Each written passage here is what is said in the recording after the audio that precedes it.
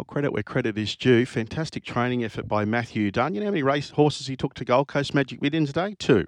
You know how many races he won? Two. Both $1 million events, and we know Boom Talk, his record's very good, isn't it? 9 starts for 5 wins and 2 placings by Spirit of Boom. I understand he went through 2 yearling sales, one at Millions and maybe one at Inglis as well. But let's get the story and find out what the plan is now with Boom Talk. And he ran a new track record there as well, to boot. Joining us is Matthew Dunn. How are you, Matthew? I'm well, thank you. How are you? Good. Gee, that was impressive. And the time was there as well for Michael D. Boom Talk. Yeah, he did a good job, didn't he? You know, he didn't get in. He had some cover, of course, but he's 3 and 4 wide the trip for the widest runner on straightening, and it's a hell of a task to sort of do that work and then have to look up on straightening and rip another 5 or 6 lengths off the leader. But he's certainly a horse of the future, isn't he? He sort of stamped himself there on Saturday. You're not wrong. I think the previous record, it's probably, we got a new track, so 1:13.82. But on the old track, I think the record was 1:14.38, Hallideck, 2008. So that's a while ago. Yeah, absolutely. No, he's done really well. He has. Is that the case? Did he go through 2 sales? I don't actually know his previous history before I got him, because I got him off Casey after he really had sort of a couple of starts. So I don't honestly couldn't answer that question, because I'm not sure what went on with him previous to me getting him. But somebody else brought that up as well. But I'll have to look further into that. That's no worries. But you've started this horse, 6 times for 5 wins in the third. And I remember talking to you that day leading into Doom, and you thought he needed the run there, but he ran very well, didn't he, coming from back? Yeah, he probably should have won. I think there was a bit of interference in that race, and we actually protested against the winner, but that was dismissed. But he's done an incredible job, and I think he's just one of those horses that's just sort of gone about his business and maybe flown under the radar a little bit, just because he's I don't know, he's not a shin little horse, isn't he? He just sort of gets it done, and when he sort of won his first start for me, I thought, yeah, he's going to be a decent, probably Saturday grade horse, but he just kept improving every time we sort of asked him to work with, not only race in better company, but work with better mates. And we sort of kept stepping it up with him. And I think his competitiveness is the secret. He's a proper little trier, and who knows where he ends up. Did he have any little physical issues that you had to sort out when he arrived, Boom Talk? No, he was 100% when he came to me from Casey. He was in good shape and sort of fit and ready to roll. And he's had no issues or anything like that. I think they just looked after him a little bit early days. He's not a very big horse, and he just needed that little bit of time that Casey gave him. And I was sort of lucky enough to have him come into my stable when she retired at the right time. When was he gelded, Matt? He was gelded previously to when I got him as well, so I couldn't answer that one either, unfortunately. All right. What are the options with him?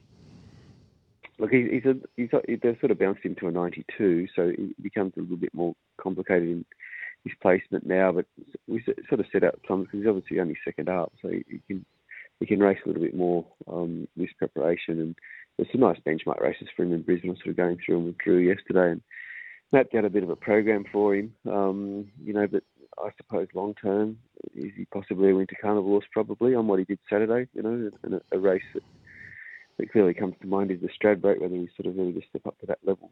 In his next prep, the answer is probably yes on what he's doing. So that would be long term races like Stradbroke. If that was a bit beyond him just yet, we've got other options. The sort of the Glasshouse, eyeliner, those sorts of races. But there's a lot of options for him. I think his distance is probably going to be about 1400. I think that's about where he'll land. But we'll probably just have to take that as it comes a little bit as well. Because that was his first go at 1300, wasn't it, last weekend? Yeah, and he did a good job to be so strong at the 1300, because it was a bit of a rush to get him there. I missed a couple of trials because of wet weather, and I was, trying to work out a way to get him through to the 1300 second up, because he'd never run it before. And the only option we really had was to run him at 1100 first up, and then have him get fitness from that to go into the 13, and it worked really well. So I think that's proof that he'll get 14, and maybe he'll get a bit further. I'm not really sure yet. Relaxes very well. And he probably could get himself a bit further if he really needed to, but I'm not sure that he does at this stage. Yeah, Chris Barsby in our harness segment later is going to talk to the owner of this horse. Of course, he's involved in harness racing. Yeah, Ian's Ian he's the Corizal. first horse.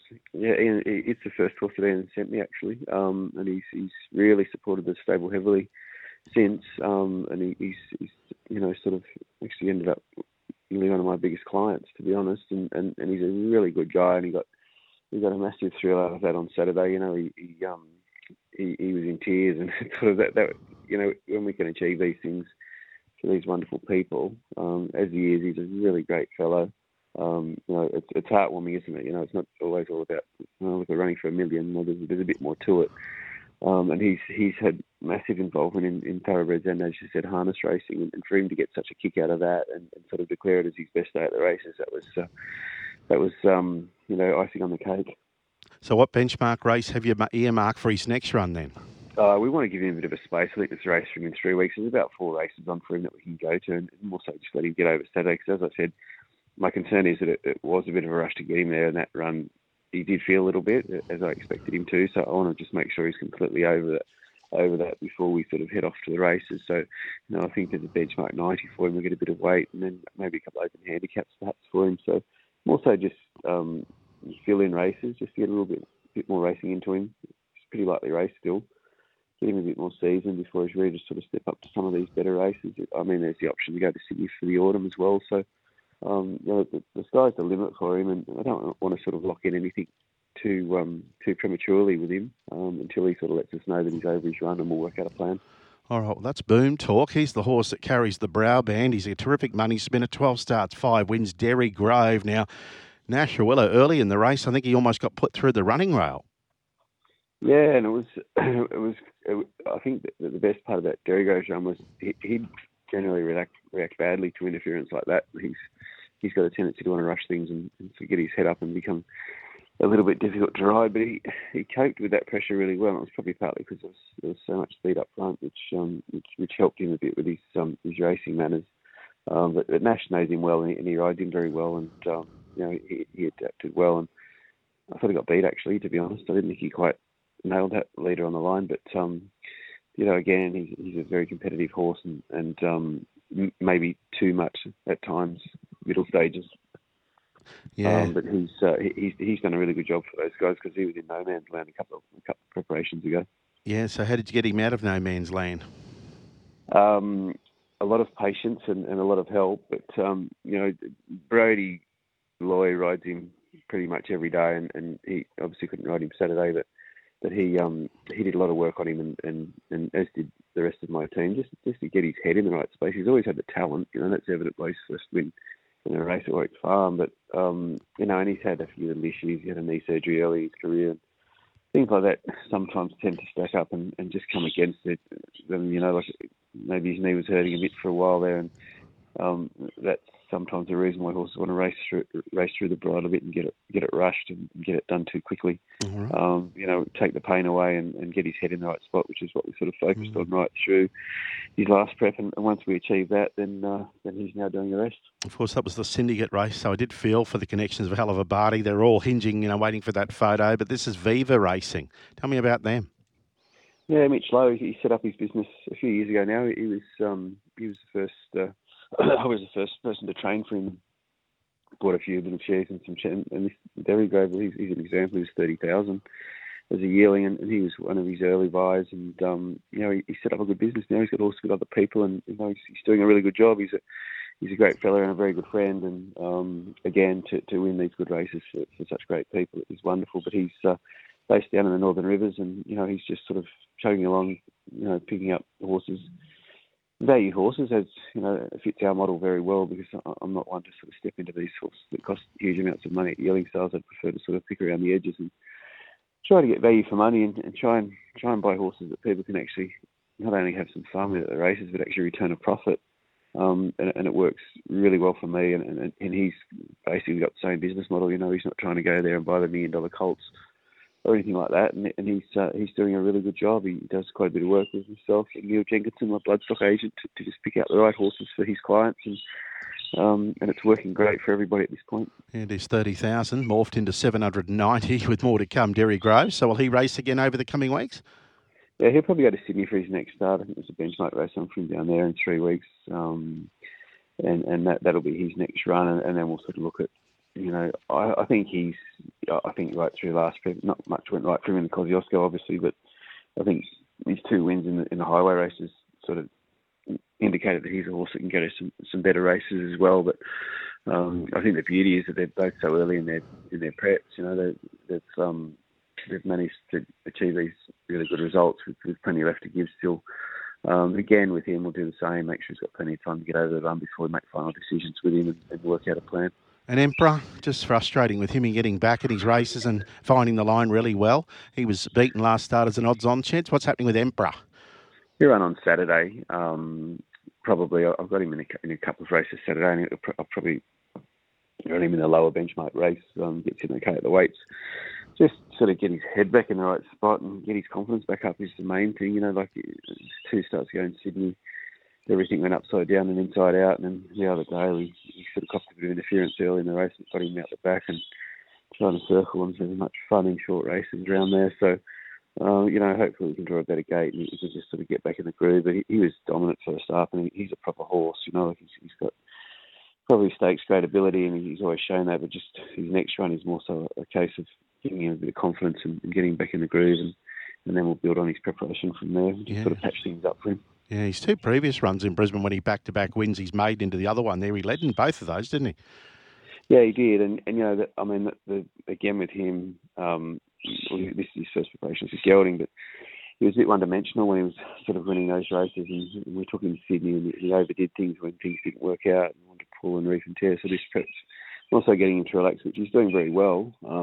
It certainly wasn't by design for him to be back as far as he was last start. That was because of a bit of bumping early in the race. But, if he can draw a gate and we can box feed him, that's his place. And then he'll do the rest. But as I said, hopefully we can just sort of get him back on track at this stage, because even though his form sort of reads he was beaten favourite his last 2, his runs were probably good enough to just about win if things had worked out better for him through the races. So, I don't think we need to worry too much about where his form's at. He'll bounce back, and not sure how many more runs I'll give him in this prep. We're taking him pretty gently right through his career so far. So whether we sort of try to see how we go Saturday and work out, do we take him maybe to Sydney for his next run, or do we sort of give him a bit of a let up and look at the winter for him as well? But just need to get him back winning. Just heard about Doom, and it'll be in the soft range by the time we get to this first race this afternoon. You've got one of the major fancies, a very talented, lightly raced 4-year-old in race 2, 2 Belvedere Boys. Is he going to get back again today and rip home? What are you thinking here? Belvedere Boys fresh up. Yeah, I think so. I think we'll get back. And I think the fact that the track's a bit softer probably helps us more than anything. It should be racing down the middle with a machine. His trial was pretty good this preparation. He's going to be looking to get over a bit further as he moves through, but looks the right race for him first up, doesn't it? There looks to be reasonably good tempo in it. So, we'll ride him nice and soft, and sure Jimmy will find his right spot in the race, and he'll finish really strong.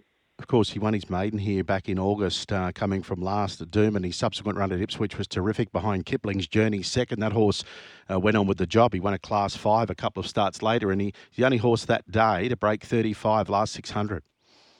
Yeah, he's a decent horse for sure. He's got a good future ahead of him. Always been a bit of an immature, sort of gangly horse. It's taken a little bit of time to find his right physique, perhaps, but he's got a good future ahead of him. We'll get this first up run out of the way, and we'll probably sneak up in distance next start.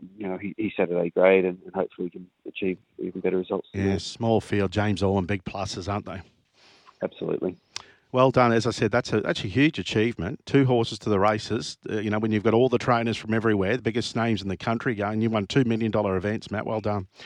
Thank you very much. Appreciate Good on it. you, Matthew Dunn, telling us about Boom Talk winning the big Cutis race at Rothfire, of course. And Rothfire did this horse a few favours. He got onto the back of him. Coming to the home turn, Boom Talk. And, of course, Derry Grove as well. Just a terrific money spinner. He won the syndicate race there on the weekend. And we'll look out for Emperor on Saturday. And we'll look out for this horse this afternoon called Belvedere Boys. Let me just tell you a little bit more about him. He's by a chestnut. Maurice is the sire. Leveller is the mum. Leveller is the mother of a horse that was placed in the Golden Slipper a couple of seasons ago called Frolic. Frolic was trained by the Freedmans at the time. I think Michael ran second to, what year was that? When Frolic ran second in the Golden Slipper, that particular filly. It was a Shewa Range year and a heavy 10 back in March 2017. But yeah, this horse is really good. And as I mentioned last start at Ipswich, he lost sight of the lure there. Kipling's Journey was high rolling along in front. His last run back in August, and Kipling's Journey next start after that ran second to Evocateur. Very promised, talented type, and then won a Class 5 2 starts later. Kipling's Journey, and when you look at those sectionals on the website, 34.78. Only horse to break 35 that particular day, Belvedere Boys. And the winner, Kipling's Journey, who led, his last 600 was 35.60. So at the moment, he's $2.40 today in Brisbane.